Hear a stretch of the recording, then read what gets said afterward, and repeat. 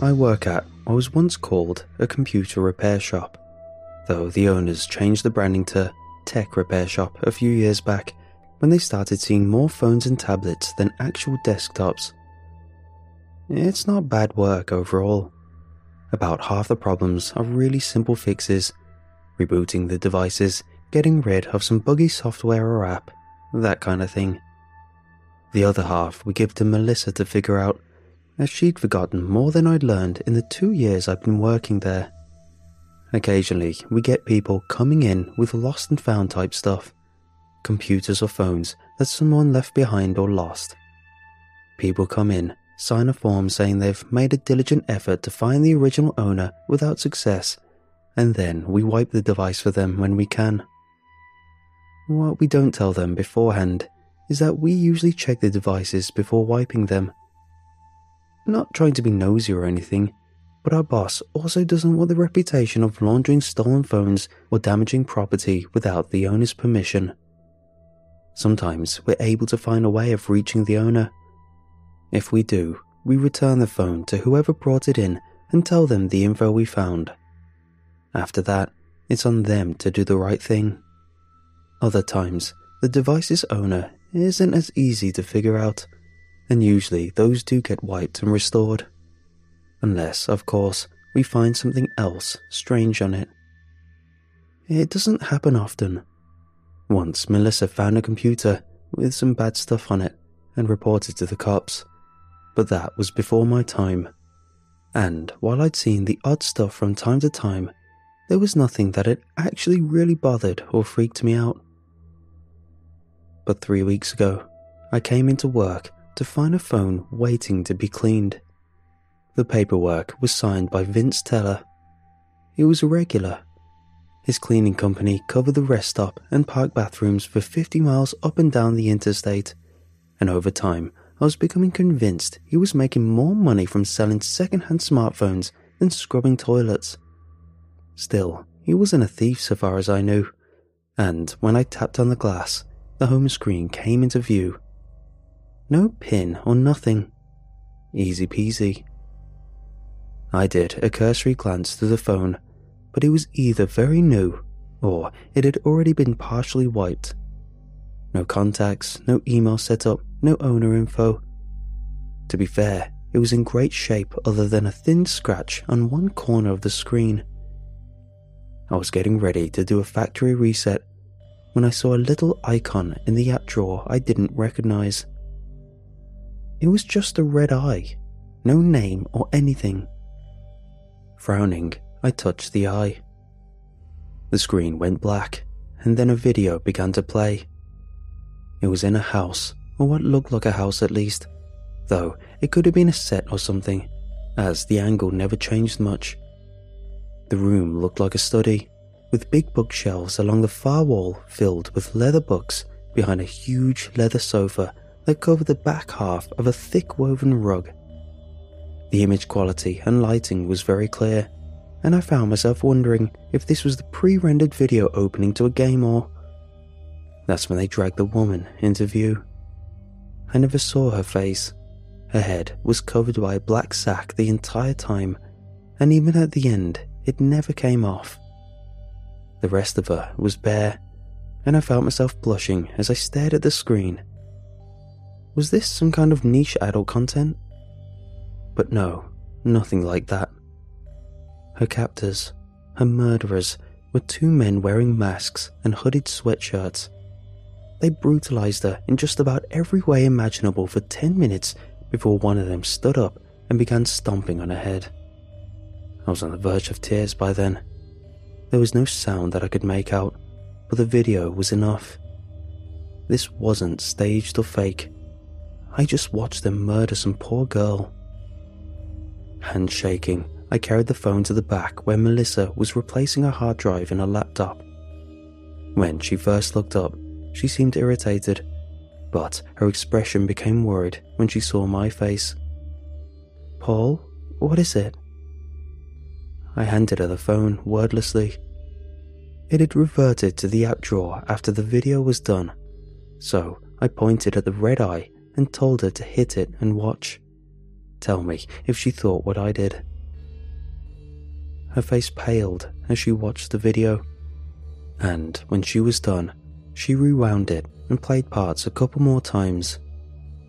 Finally, she looked up at me, her expression serious. I don't know. It could be real, sure, but it could also be fake. I frowned. How could someone fake that? That's not CGI or something. That was a real person. Melissa shrugged, her voice soft. Yeah, I know, but look, you kids are so used to computer special effects and stuff that it's easy to forget how much more realistic stuff looks when it's real. She rolled her eyes slightly. Not like real. I mean like using practical effects, like they used to do more in movies and stuff. I'm no expert, but the fact that her face is always covered is suspicious. And you notice by the time they stomp on her, she's not moving at all. Now that could be them stomping a real person, or it could be a clever edit where they swapped out a dummy. She replayed that part of the video. See, they zoomed in for that part. You can barely even see her skin anymore when they start stomping.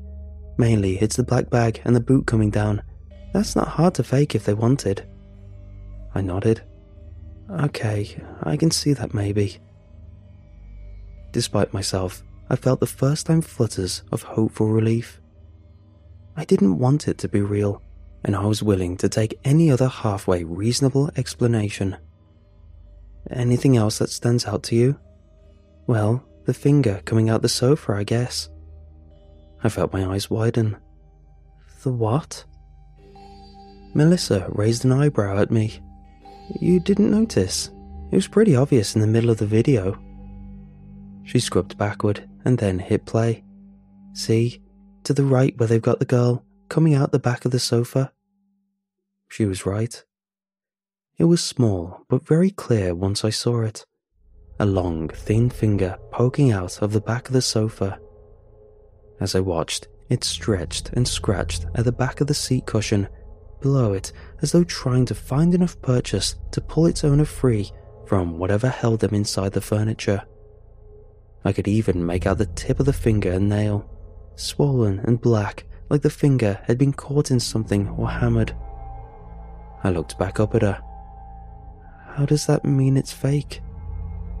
She shrugged. I mean, it doesn't necessarily, but doesn't it seem a bit staged? Like the cameraman wanted to get the finger in the shot? Frowning, she didn't look entirely convinced herself. Look, who brought this in? It was here this morning. Got dropped off by the Toilet King. Melissa grimaced. Bloody skis. She sat the phone back down with a distasteful look. But maybe it's a little horror video. Got left in the rest stop for someone to find. Did it have a lock on it? I shook my head. No, it opened right up. She looked a little relieved. Well, there you go. Probably someone trying to make a video go viral or become an urban legend or something dumb. When I didn't respond, she let out a sigh and nodded. But I get why it bothers you. It does me too. Tell you what, give me some time to fiddle with it and see what I can figure out. If we aren't satisfied it's fake after that, we'll go to the cops. Sound fair? I nodded. Yeah, fair. I was going to check on it later that day, but I didn't want to bug Melissa when I knew she was working on other stuff. The next day I was off, and I'd resolved to check with her that following morning. But that's when Kira came into the store. We hit it off immediately. She just moved to town and was looking for a good used laptop. We didn't sell many computers, used or otherwise, but I tried to keep the conversation going while technically telling her we didn't have what she was looking for. I kept expecting her to bail, but after half an hour of chatting, we'd made a date for the next night. I was grinning when she left the store, but my smile faltered when I turned around to find Melissa smirking at me. Okay, Romeo, if you're done making your social plans for the week, come look what I found on our mystery phone. My face grew hot as I followed her back, partially because she caught me flirting at work, and partly because I really had forgotten about the phone as soon as Kira had walked in. Stomach tightening, I sat down at the work table with Melissa. The phone was there, but instead of opening it, she pointed at a laptop. Okay, so I pulled some stuff off of it. First, I looked for any kind of information about the video itself or the app. It's pretty blank. Oddly blank. Whoever set it up knew what they were doing, and I can't find a version of the app anywhere on the internet. But either intentionally or not, though I guess it was intentional, they did leave the video file exposed enough for me to get information on it. She clicked on a folder and pulled up a long string of code I didn't understand. Gesturing at the screen, she went on. So, this is part of a digital watermark associated with the file, and there's a few things interesting about it. First, this format of digital watermark is designed primarily for streaming videos, and is pretty advanced stuff. I leaned in. So like, this video was streamed when we watched it? Like, it was live? She shook her head.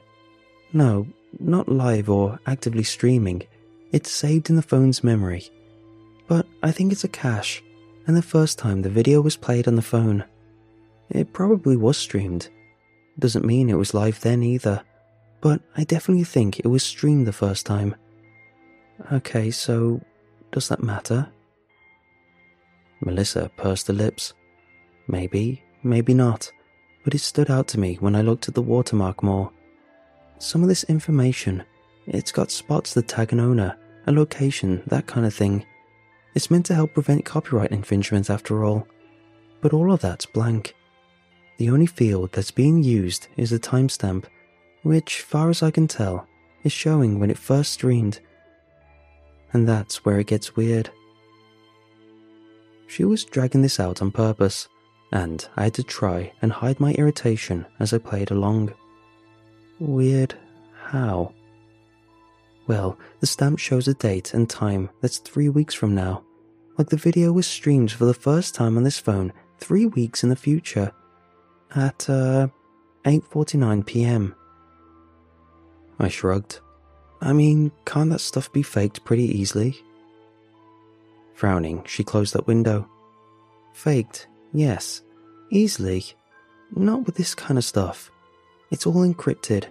It took me a couple of hours to get what I got, and even then, I just managed to extract some service metadata that isn't even really protected. I wouldn't begin to know how to change that data though. She let out a laugh. Not that there aren't some that could. Anything can be hacked after all. She shot me a sidelong glance, pausing for a moment before going on. Besides, I also found this. Clicking on another file, she pulled up what looked like a screenshot of. What was this?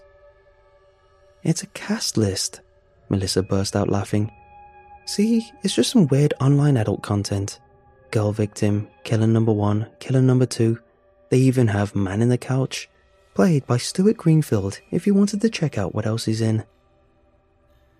I puffed out a breath and glared at her. Damn, you could have just told me that, all the dramatic build-up. Melissa chuckled. I could have, but it wouldn't have been nearly as fun, and I spent most of yesterday messing with it to find that out. I thought about calling you, but I decided this was funnier. Shaking my head, I stood up. So, all the rest of that was made up? She met my gaze, her smile faltering. No, everything I said was true, and whoever cracked that watermark to make it say 3 weeks from now, they know what they're doing. They should be working on making bank as a computer consultant, not dropping off weird videos at a rest stop. Could say the same about you.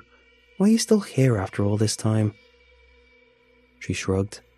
Low pressure, low stakes, and I don't need the money. She broke into another grin.